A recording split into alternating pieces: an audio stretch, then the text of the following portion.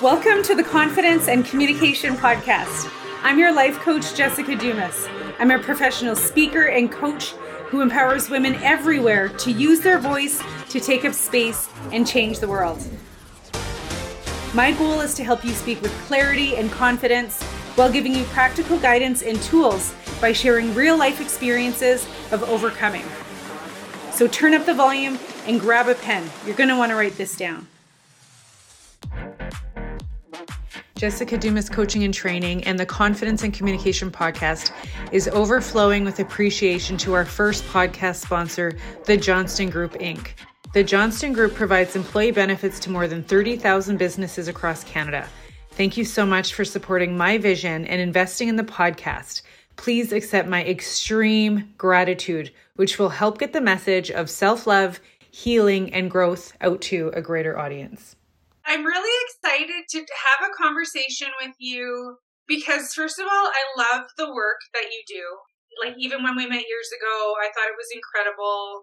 Just, what didn't completely align with where I wanted to go. But your career is really interesting. But you are also just a very incredible person. Like, you're very intelligent. You have so much energy, and you're a very powerful woman because of that, because of all of the things that you make happen through your career. But the fact that, you jumped into this vision that we know that Keith had this vision, went across Canada, and was like, I'm doing this thing. And, you jumped on it, but you're, the perfect person to be doing it. So, yeah, I definitely want to hear about your career. I want to hear about what you love about what you do. And also, another thing that we're going to talk about is in your bio, I saw that it says that you're an experienced speaker, facilitator, and trainer. And I've never heard that before either. So I'm like, oh, there's so much I don't know about you. So welcome and thanks for being on my podcast. Oh, thank you so much. I'm so excited to be here. And what a great way to go into the weekend with a supercharged conversation and reconnecting. I'm excited to be here. Yeah, good. So right now you are the Director of Partnerships for Indigenous Tourism Association of Canada. And it was so fun to connect at the conference. So I don't know if you heard my podcast, but I think it was episode number 74. I recorded a podcast all about the event. I called it MC Highlights, because it was the most outstanding event that I think I've ever done. It was fun. Yeah, we had an absolute blast in Winnipeg. I don't think we ever could have imagined that we would be in a place where we're welcoming more than 1,000 delegates. And I mean, I can't put it into a word or a feeling about how much energy was in that room, and, good, positive feelings of just this upswell of momentum for the work that we're doing in Indigenous tourism. And really, for me, it was one of the highlights of my career for sure, just seeing faces from around the world, really, and just this commitment to a better future for Indigenous people here in Canada, but also, in respective traditional territories around the world as well. So super fun. Yeah, nice. And definitely a culmination of you're working, making all this stuff happen, and then it's boom, this amazing event. It's just going to keep going. There's so much. I know. I can feel it. It's the first time in my event history over this career that I've had where we're in the boardroom post-event. We always do kind of that, decompression. What do we do well? What didn't we do well? What do we have in real life? Normally I'm like, okay, you know what, you guys, you got to give me a few weeks to recover. My brain hurts. I'm exhausted. And this time around, I'm like, how are we going to do it again? Where are the big ideas? How do we continue to build on this big thing that we've been on over the last 10, 12, 15 years? So super thrilled to see the momentum and just kind of where we are in Indigenous tourism here in Canada today. It's incredible from where we started. It is. It's so incredible. Tourism in itself is unique, and Indigenous tourism is just boom, holy shit. So, okay, let's talk about your career what did you do before ITAC? You have education in, what's the word? Criminology. Criminology. Like criminology and tourism? Okay. Yeah, it's a funny journey. I mean, I remember being 6 years old and having a conversation with my dad about what I wanted to do with my life. And then I was going to be a lawyer. And I went through high school thinking I was going to be a lawyer. I went to Simon Fraser University because they have one of the leading criminology schools in the world. And it was like year 2.5, maybe year 3, where I was like, this is not for me. And it was because I would sit in rooms with my peers that were on the lawyer path, and they'd read the criminal code and they'd be like, yeah, it's there. I don't have to study it again. I get it. They'd read a case and they'd be like, yep, that's obvious. I'm like, I don't know how you're getting to that place. So I actually kind of stepped back and thought, what do I really want to do? I've been studying First Nation studies as well. And I kind of went on this restorative justice path for a year and a bit. I looked very seriously at policing, and in my naive self, I was like, you know what? I could be an indigenous cop. I could be out on the streets. I could help our people and better our community. And when I was getting ready to apply for Depot to be Vancouver Police, I had this moment of like, what the hell am I doing? I'm not going to make a difference as a police officer. And I started to see the culture of the cops that I'd gone to school with and kind of this like white boy club. And I'm like, this is not how I see myself. I can't subscribe to this. And so I took a summer off, and it was the first time in my life that I was like, I'm going to give myself a break to really figure out what it is I want to do with my life. Like, who am I? Do I need to figure this out right now? Is it okay for me to take a minute? And for someone as busy as I always am, that was like a really big step for me to say, you know what? I need a minute. At the time I was working in hospitality. I'd paid my way through university, working in bars and restaurants. And I was like, worked like 6 to 2 shift. And so I wasn't seeing friends. I wasn't seeing family. I'd get up at 4:00 in the afternoon and go to bed at 4 a.m. And it just was like not a healthy lifestyle for me. And I met up with a couple of my aunties for lunch, and they were like, well, we've worked in tourism. I'm like, I don't know what this is. This tourism, that sounds silly. I'd never even really heard of it as a career path. And one of my aunties said, we have this summer job. It's from like June to September. Why don't you come and work with us, backfill as a bookkeeper and managing cash for this program? And so when I ended up working there, I could see the application of my criminology, but from the work that I think restorative justice is intended to do, that reconnecting with family, reconnecting with relations from other communities, learning my family's songs, hearing my language, hearing our stories. And so criminology, yes, was good intention, but I think where I'm supposed to be and the impact that I can make on a personal level or a community level is far greater in the work that I do now in the tourism space. Wow, that's amazing. Long story to a short question. No, that's what the podcast is for. But I remember now, I'm sure I've heard pieces of that before, but I don't think I knew that you were in criminology and restorative justice. Mm-hmm. But that's interesting, because I don't know if you know this, that I was in restorative justice for a few years. I didn't, but I listened to one of your first episodes. I'm like, in all of the days we spent on the road in Manitoba, going from community to community, how did we miss that part? We were talking about that. So interesting. Oh my God. And so I learned at the conference that you can also sing, and it sounds like that was something that you just do like on your own for fun, sing in a choir or something. I mean, I used to. I was like in high school, if there was a music class, I was going to take it. Like, I did not take Math 12 because that interfered with the one and only Band 12 class. So I did musical theater. I was in the jazz choir and the concert choir and, things that don't get to come out very often. And I will say, I mean, I am like also not a karaoke person at all, but after I was like, oh, I have a room of 1,000 people to sing for now, I'm like, maybe I should start doing karaoke. So I did that on my last vacation last month, just for fun. I'm like, here I am in Mexico. Who's ever going to see me do this again? No. I think anybody would love to be in the audience. People would be like, oh, what is she doing here? She's too good to be here. Like, no, I got booed at first because it was like a room full of like, it was a Mexican national holiday. And so the resort we were staying at, there was like a bunch of locals. And I didn't know that the Mexicans take karaoke very seriously. And so they were like, all of them up there swaying and singing. And then I'm like, he's like introduces me. They start booing because they're on song like, number 8 of their weekend musical. And I'm like, I'll be singing Shania Twain. Man, I feel like a woman.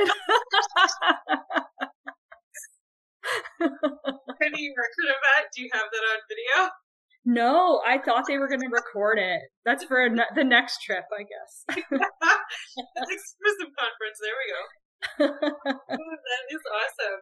So what would you say is your experience with like speaking and facilitating or training? Over the last, especially 5 or 6 years, have done a lot of public speaking. And some of that comes out of necessity. I mean, I work with a CEO who at a time was everywhere and everybody, but we've grown our brand. And so really started speaking in bigger rooms, over the last few years and talking about the work we're doing in indigenous tourism. But over kind of the middle part, I'll say, of my career, I did a lot of facilitation around destination development planning, meeting with indigenous communities and talking about what their goals are. And a lot of times you do facilitation. A lot of times you're not called in there when it's going to be the easiest of conversations. And so trying to build those friendships, those relationships, those partnerships between often indigenous people and non-indigenous people, or indigenous people in a room on their own saying, we've got a lot of people coming and saying we should do all these things. We need to decide who we are and how we're going to represent our identity in the tourism space. And so it's been fun. I like those challenging conversations. I like digging out that, those juicy bits of what the community sees themselves as.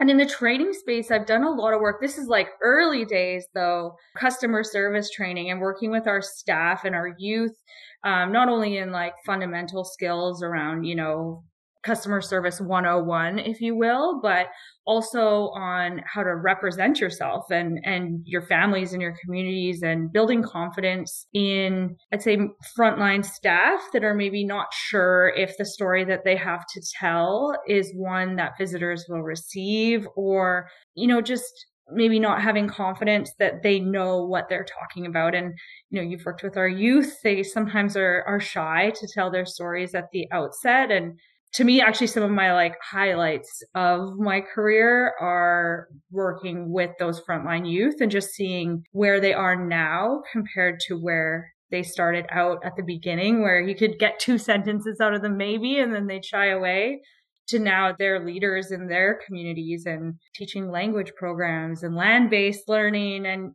doing work that is really important for the future resiliency of our communities. That's kind of the path, I guess, the evolution of my speaking experience. So cool. So cool. I love that, like, anytime that I've had an opportunity to work with ITAC, which used to be ATAC. So for those listening, I worked with ATAC when they were coming into Manitoba in 2017, which is when I first met Teresa. And I was organizing regional engagement sessions, I think is what we called them. And I don't remember how many. That was fun. Like, we had fun in, what was it, Dauphin? Do you remember? Dauphin. We walked into a hotel. We all looked around and we walked out. No, this is what happened. We looked around, we looked at each other, and then we walked out. We're like, we're not staying here. No, I mean, it's like memories from the road, there's stories. I think on any road trip you go on with anyone, you're going to have some sort of memorable moment. I remember thinking as we pulled up, or saying as we pulled up, like, it's the Dauphin Inn. We should be the Dauphin, you know?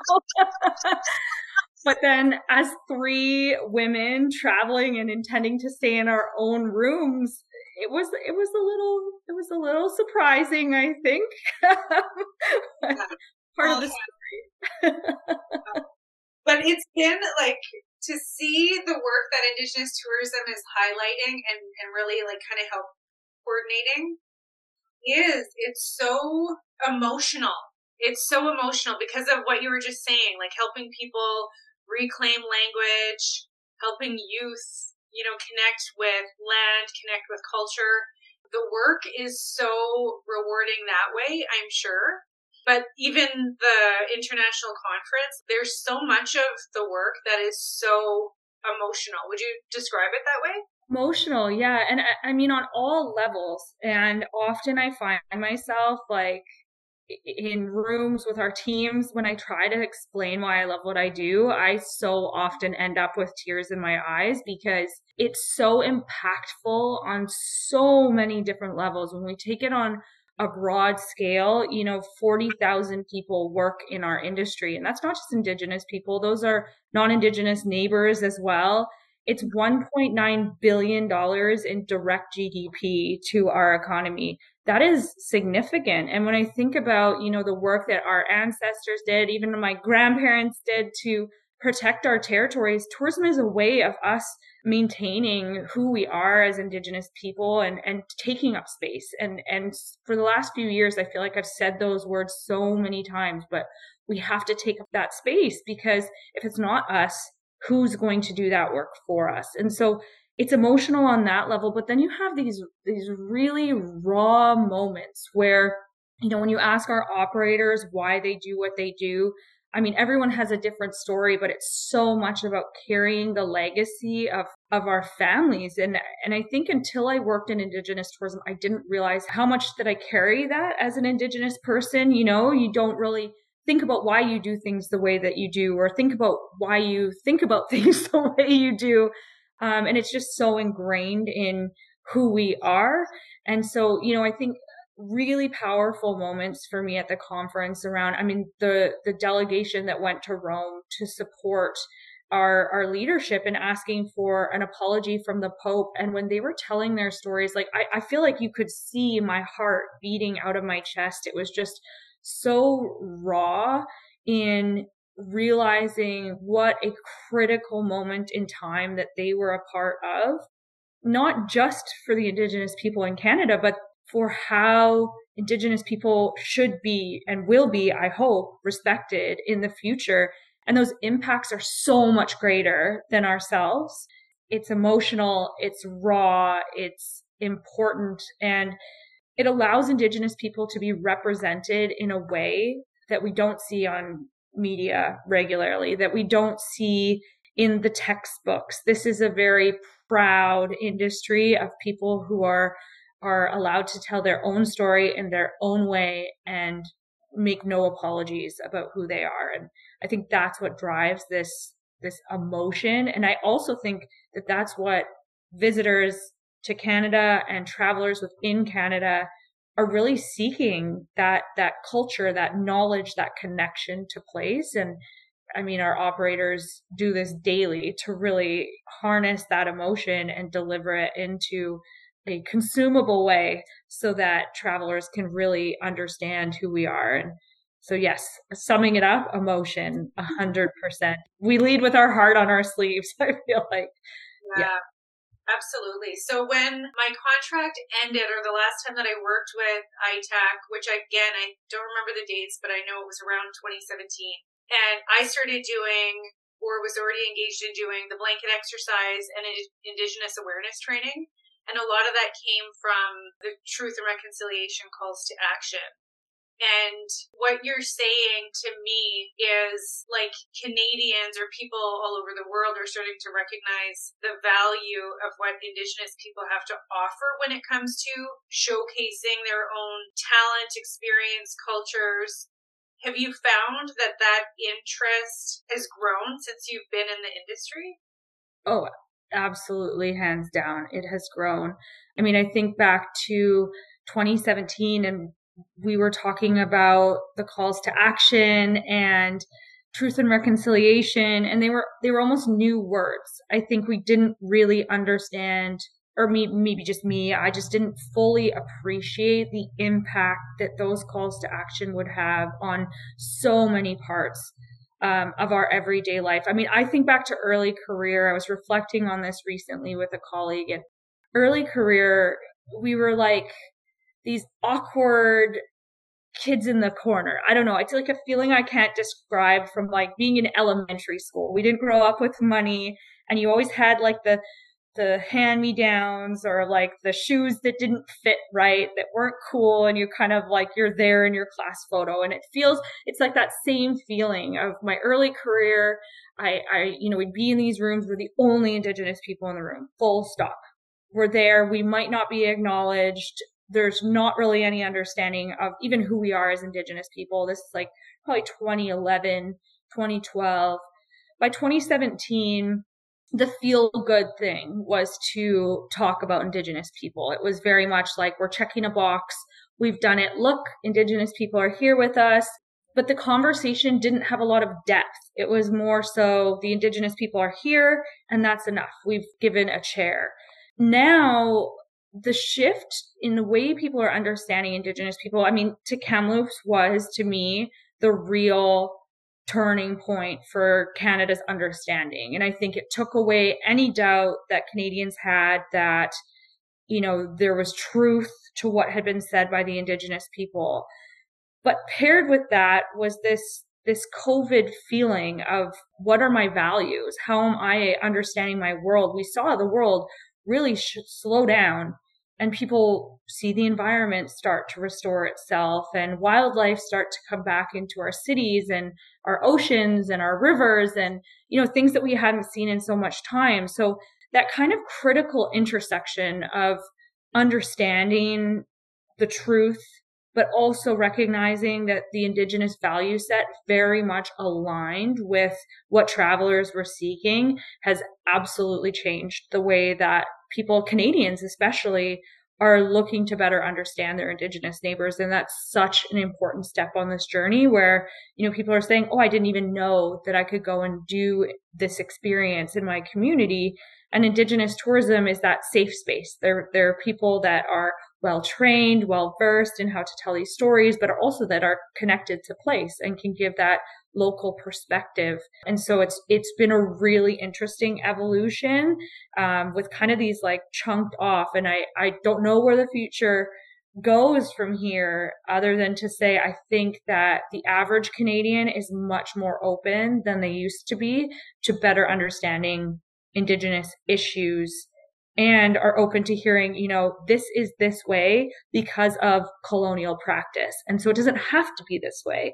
We can make the world a better place by changing this policy or renaming this place to be what it's meant to be and honoring the Indigenous people in that way. So I feel like it's an evolutionary conversation that has happened over the last years, but has really, as an Indigenous person, it's really humbling, really, at how far we've come in such a short period of time. And that's incredible to me. Absolutely. Yeah. Thanks for mentioning the Kamloops site and that event. Like, I can't say I remember what the date was, but you're right. I like how you described like the world really slowed down and really had an opportunity to reflect on something that's happening in real time. We're not talking about 100 years ago anymore. Like, we're talking about this is what's going on in our country right now.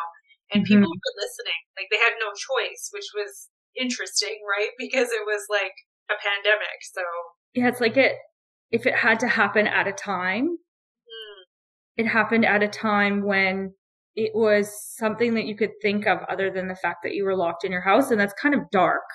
But I think people gave themselves the space to really reflect on where we are now and how we go forward. And with this understanding that, yes, this is true. Right. Yeah. And it was a dark time and it's a dark story. So yeah, that's okay.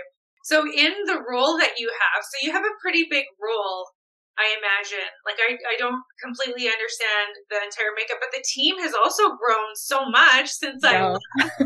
That's amazing. But has there ever been times where, like in that role, where you have to step up and be the voice and be the face and be the leader?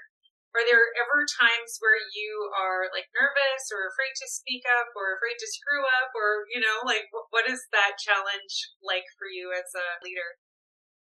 Yeah, I mean, I think there have been some moments, especially in this partnership role where, sometimes I'm the only indigenous perspective in the room. And over the last years, it's really been important for me to try and amplify my voice, and use the space that we have or that we're given at the time to bring awareness to the indigenous perspective. But I do try to always move forward with this idea that it's okay to make mistakes or say the wrong things or not say them all the time in the right way. I think, first of all, if you're not afraid at some point, then you're way too comfortable. You need to be pushing yourself to those boundaries of uncomfortableness, because that's where we have the ability to make change. I think when you get that kind of like, ooh, okay, this is going to be a big conversation. I think moving forward with the idea that I can make mistakes, I can say the wrong thing, I can, I don't want to say offend someone, but sometimes, I mean, we were talking about before, sometimes my normal self comes out and I'll be like, I don't know what the fuck you're actually trying to say. Can we just use plain language, please? We're like marching around this issue. Some people don't receive that well, but that's them issue. That's not a me issue. But taking up this space and pushing the boundaries of my comfortableness, because I know if I'm uncomfortable, the other person's probably uncomfortable. And, a lot of times in this partnership role, it is a conversation with a non-Indigenous organization. And we're trying to look at, okay, are you, back to what I said about checking boxes. Are you just checking a box, or are you wanting to have a meaningful conversation about how we're going to work together and what that looks like? So I don't know if that fully answers for you, but it's kind of that like push your limits and then don't be afraid to make mistakes, because it does get uncomfortable. So yeah, you're so right. Like I remember a day, and I feel like it was 2016, I was working on another contract, and I remember walking downtown towards this building, and I was thinking, I feel so nervous. I feel uncomfortable because I don't know, like there's so much I don't know what's going to happen next. And my conscience mind was telling me, that's okay. Like you're safe. You can keep going. But that's definitely a practice that people need to have. So the fact that, I love that you said, like, don't be afraid to make mistakes. If make yourself uncomfortable, or just know that if you're uncomfortable, that's okay, because so many people stop there. So many people won't go there. And I know, I mean, I see it in my team sometimes where they want to come so badly with the perfect answer, or they want to you see people working through this so much in their own head. And I think stepping out of your comfort zone, asking the questions, working through it, it's important. It'll get us where we need to be. And it's not always the easiest. It's not always comfortable to be the one. I mean, COVID, I felt like all I said was like, from the Indigenous perspective, actually, that's not going to work for our businesses. From our perspective, it was always, okay, here's everyone's in agreement. And then I'm the one saying this isn't going to work for us. And so it's uncomfortable when you're up against the wall or you're the only lone voice. I feel like I'm on fire right now. that statement of it's okay to have messy, uncomfortable conversations, because that's how you get to a place. Like if it's scary, it's like taking that leap of faith, but taking that step off of a ledge, and you're like, I could really mess up. But if I stay here, I just stay here. And it's really knowing with the goals that you have and that the company has, like there's big goals. There's 20, 30 goals. Yeah.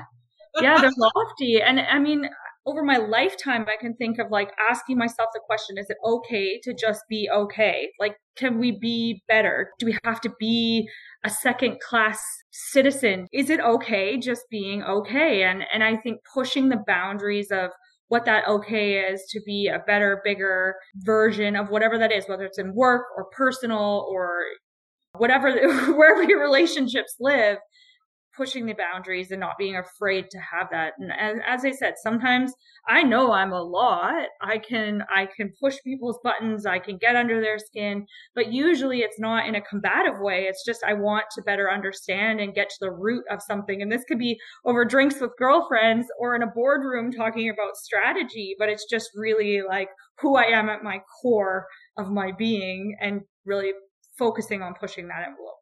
Good for you. I think that's such amazing role model for young Indigenous women. We need women of all kinds of energy levels, right? We need loud people. We need the quieter people.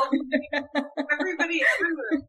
All the different versions. So I love that. It's funny you say that. I think it's over the last few years, I've really come, I think, to understand how we all play a role in this makeup. You know, it used to confuse me when someone was really quiet or, you know, when maybe they were more introverted. I'm like, oh God, I get in my head. I'm like, am I offending them? Am I talking too much? Am I, you know, and then we'd part ways. They'd be like, oh, it's so nice talking to you. And I'm like, I felt like I was talking to you. And I'd be so uncomfortable in myself. But I think harnessing, you know, the skills of all has really been something over the last while I've come to appreciate the space that I take up and then the space that others want to or do take up on their own. Yeah, you're right.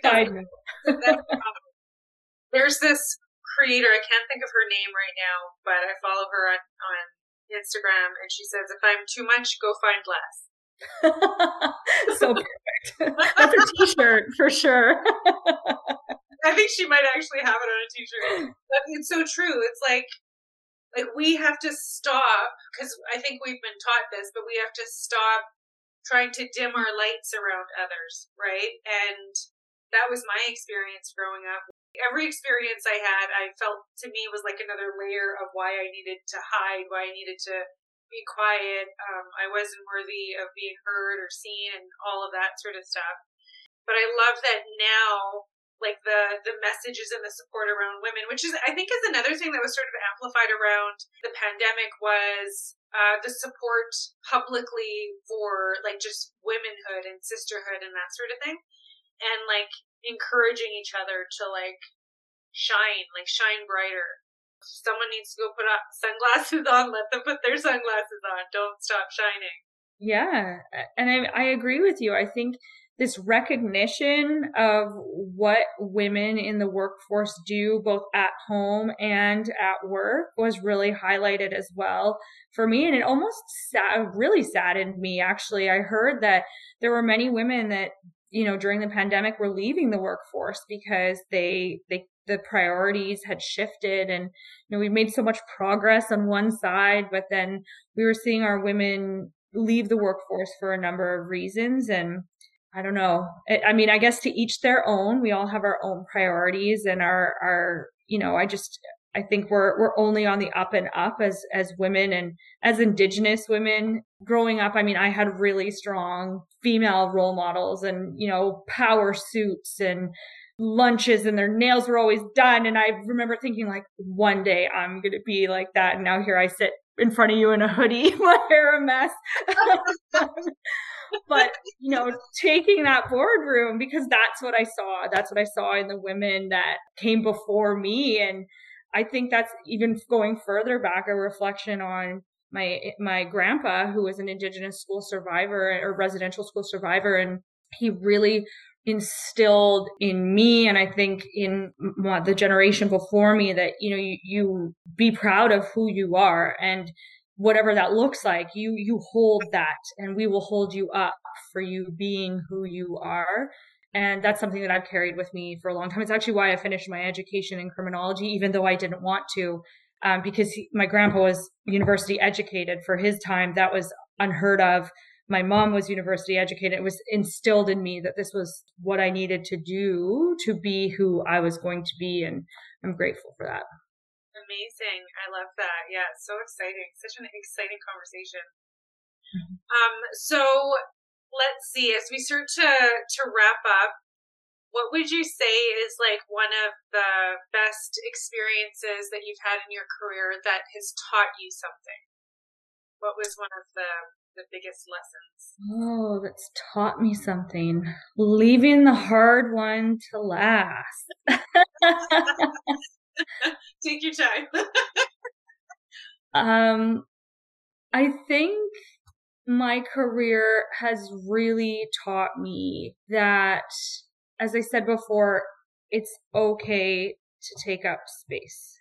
I can think back to moments in my life where, as you said, you're taught to like hide things, you're taught to have shame in who you are. And even when I started out in this industry, I was a little bit shy. I would shy away from how I would tell people who I am because I'm not a status card holding Musqueam band member. So I would ask my aunties, is it okay for me to say I'm Musqueam? Is that okay for me to say that? What if someone fact checks me? And they would encourage me and say like, no, this is who you are. And it's okay for you to say that. And not only is it okay for you to say that, it's okay for you to say that as publicly and as loud as you possibly can. Where I really got challenged on that, I think it was in the prairie provinces actually, where I think our identities are very different. We're all indigenous people, of course, but the fact checking, I guess the way that you fact check in the prairies, indigeneity with a little bit of side eye and a silent room, then I would start to doubt myself again. Like, is this okay? So I had to learn to just be confident and comfortable in who I am and then make jokes about myself to try and get a laugh out of the room because, in uncomfortableness, I tend to make jokes at times. But really now I can comfortably say I am completely okay standing up and being who I am and being completely okay with that. And that's what my career, I think, has underscored for me and taught me time and time again is to hold my head up and to be who I am. And yeah, I think that's the biggest lesson that I would take away. Do you truly love what you do? I love what I do. Like, I think you have to love what you do in this industry because if you didn't, you would be tired and you would be beat down. It is a people industry. And it's something actually I really learned about myself during COVID is how much my soul needs that in-person human interaction. Like, I love the room full of people where you can introduce friends and make business connections and find that person that is the perfect business match for a problem this person has. And it wasn't until I was back in a room, I had kind of like a critical moment in fall of maybe 2021 where I was like, is this it now? Is this filling me up? Like, is this what makes me happy?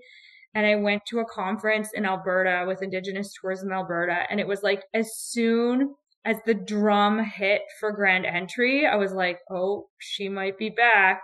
And then meeting people and hugging people and seeing people and hearing our stories and our songs and meeting with the operators, I was like, this is just what I was missing. I'm a people person.